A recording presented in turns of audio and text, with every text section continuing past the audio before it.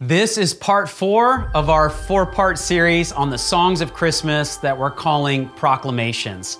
And this is a song that takes place after the birth of Jesus, and we're releasing this after Christmas because of that. And there is something in Simeon's song that is so helpful for us as we launch into a new year. Hey friends, welcome to the teaching series. We're so glad that you're listening. This podcast is the audio version of our highly visual video series that you can find on our website, walkingthetext.com, or on our YouTube channel at Walking the Text. You know, the Bible can be difficult to understand, and that confusion typically happens when we read the Bible without understanding its context. Well, that's why we create resources like this to help you understand the Bible in its original context so that you can learn, love, and live it out every day.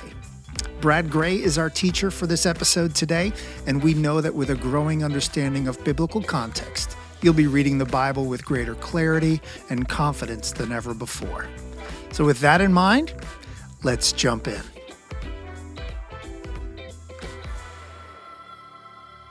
Well, friends, we have come to the end of our musical from Luke 1 and 2 as we conclude with the Song of Simeon.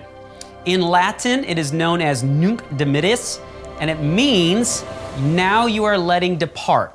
And so in English, we have, Lord, now you are letting your servant depart in peace. In the Latin, it just starts off and says, now you are letting depart, Nunc Dimittis.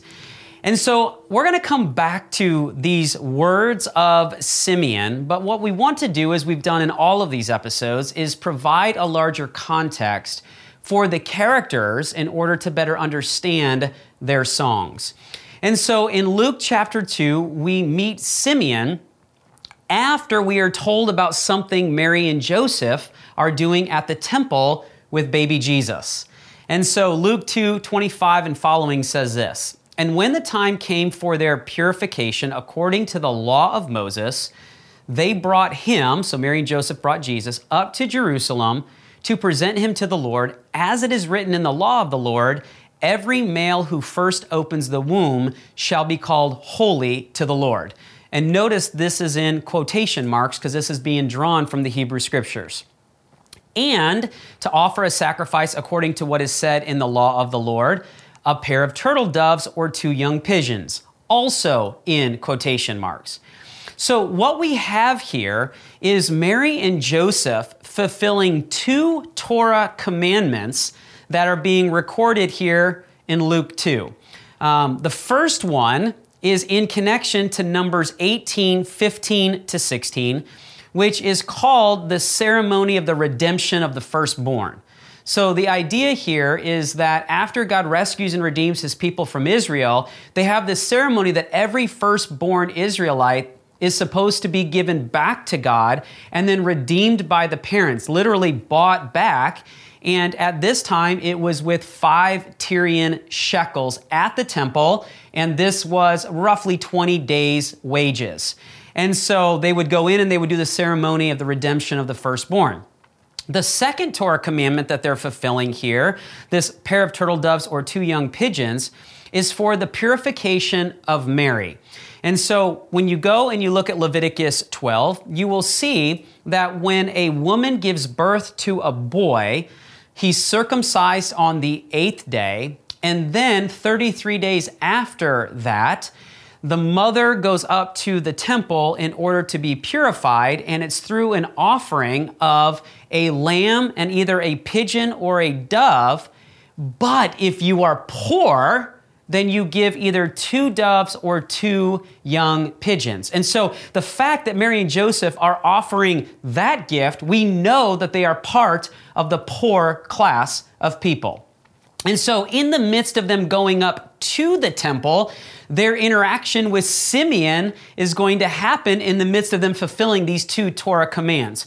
And so they would have come up probably the south end of the Temple Mount area, and then somewhere in here they would have purchased the doves or the young pigeons in order to make that as the sacrifice. They would have gone into the temple proper, and then they would have gone through here, the Nicanor gate, in order to present the offering to the priests that would sacrifice them. And then also at this time, you have the redemption of the firstborn. Now, that didn't necessarily have to be done at the temple, but they do that at the temple. It just had to be performed by a priest. And it's in the midst of all of this that we read this in the following verses. Now, there was a man in Jerusalem whose name was Simeon. And this man was righteous and devout, waiting for the consolation of Israel, and the Holy Spirit was upon him. And it had been revealed to him by the Holy Spirit that he would not see death before he had seen the Lord's Christ. So we have a man in the temple area, Simeon. And we learn that he is righteous and devout, and it says he is waiting for the consolation of Israel. This was a buzz phrase in the 1st century BC world, which was the anticipation of the comfort of Israel, i.e. God acting in a powerful way. And then notice here the presence of the Holy Spirit upon him. We're going to come back to this, but just notice the Holy Spirit was upon him. It had been revealed to him by the Holy Spirit that he would not see death before he had seen the Lord's Christ, which, by the way, I love that. He's not going to see death before he sees life, right, in the Christ. And then it says, notice the Holy Spirit, and he came in the Spirit into the temple, and when the parents brought in the child Jesus to do for him according to the custom of the law, Simeon took him up in his arms and blessed God and said, he's got Jesus in his hands. And he says, oh, Lord, now you are letting your servant depart in peace, according to your word.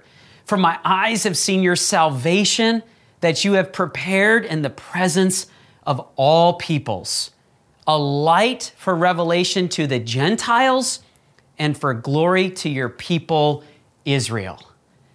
That's a song right there. That's an amazing proclamation.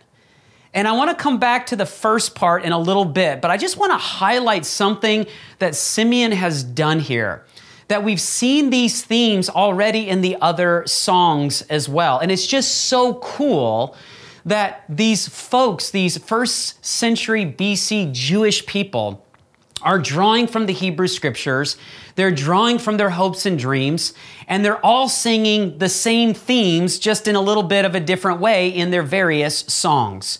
Is that what Simeon highlights is that what is happening in this baby is going to be for all peoples.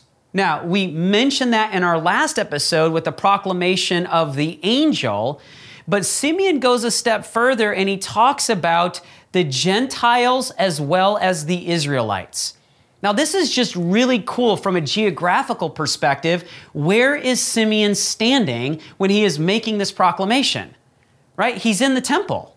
Well, one of the things that maybe some of you know is that in the Temple Mount proper, this was known as the court of the Gentiles, and then you went into the court of the women and the court of the priests, and this was only for Israelites who were clean were able to go into the temple proper area.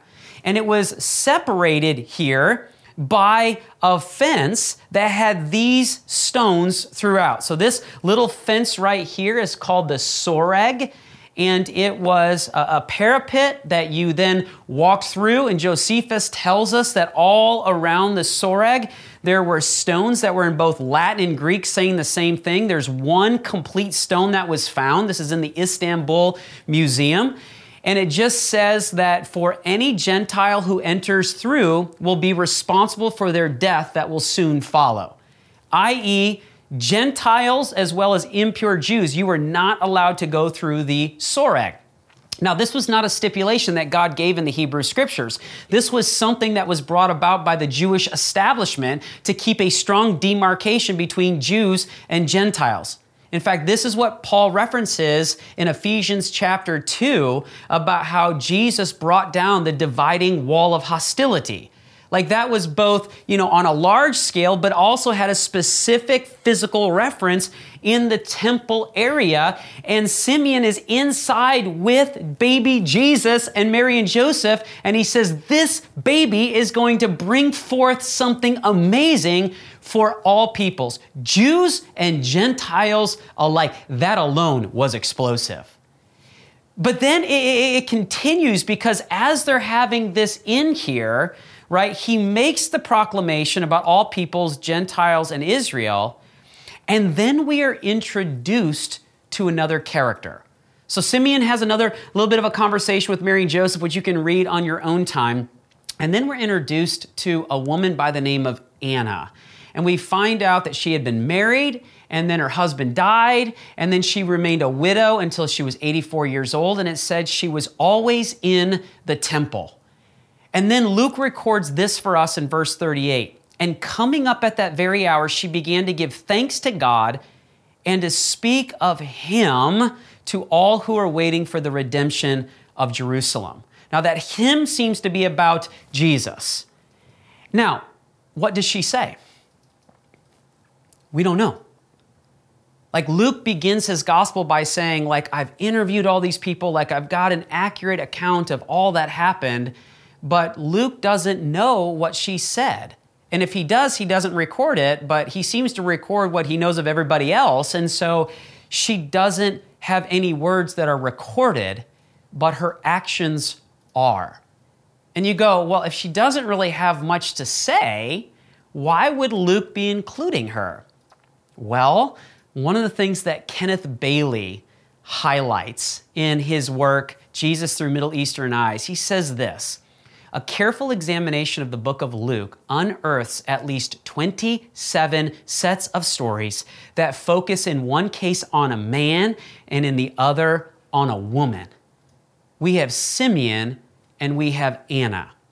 This is a proclamation for all peoples, Jews and Gentiles, men and women. This is for the entire world. And I am so grateful that Luke included this story of Anna. But it also goes another step deeper. Because if you go all the way back to the Torah, the first 5 books of the Bible, you're going to see a theme that shows up in several places. Let me just highlight one in Deuteronomy 19:15 that says this: one witness is not enough to convict anyone accused of any crime or offense they may have committed. On the testimony of 2 or 3 witnesses, a matter shall be confirmed. So when this was first given, it's in the context of a crime or an offense. But what we see throughout Scripture is this idea got carried into other areas of life where if you wanted to confirm something substantial, then you would do so with 2 or 3 examples, also called witnesses to that thing that you wanted to make known.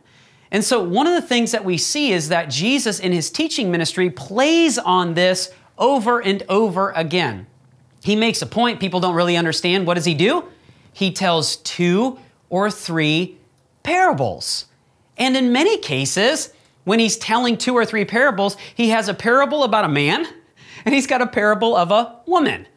You got a guy that loses one of his sheep among the 100. You've got then a woman who loses a coin among her 10. You see this all throughout the teachings of Jesus. And this idea of 2 or 3 witnesses affirming something is carried out. In fact, in the New Testament, this passage is quoted in many places. I've just highlighted 3 for you to affirm this point. Now, Luke is not only giving us, both the witness of Simeon and Anna, he's giving witness to the storyline that has unfolded.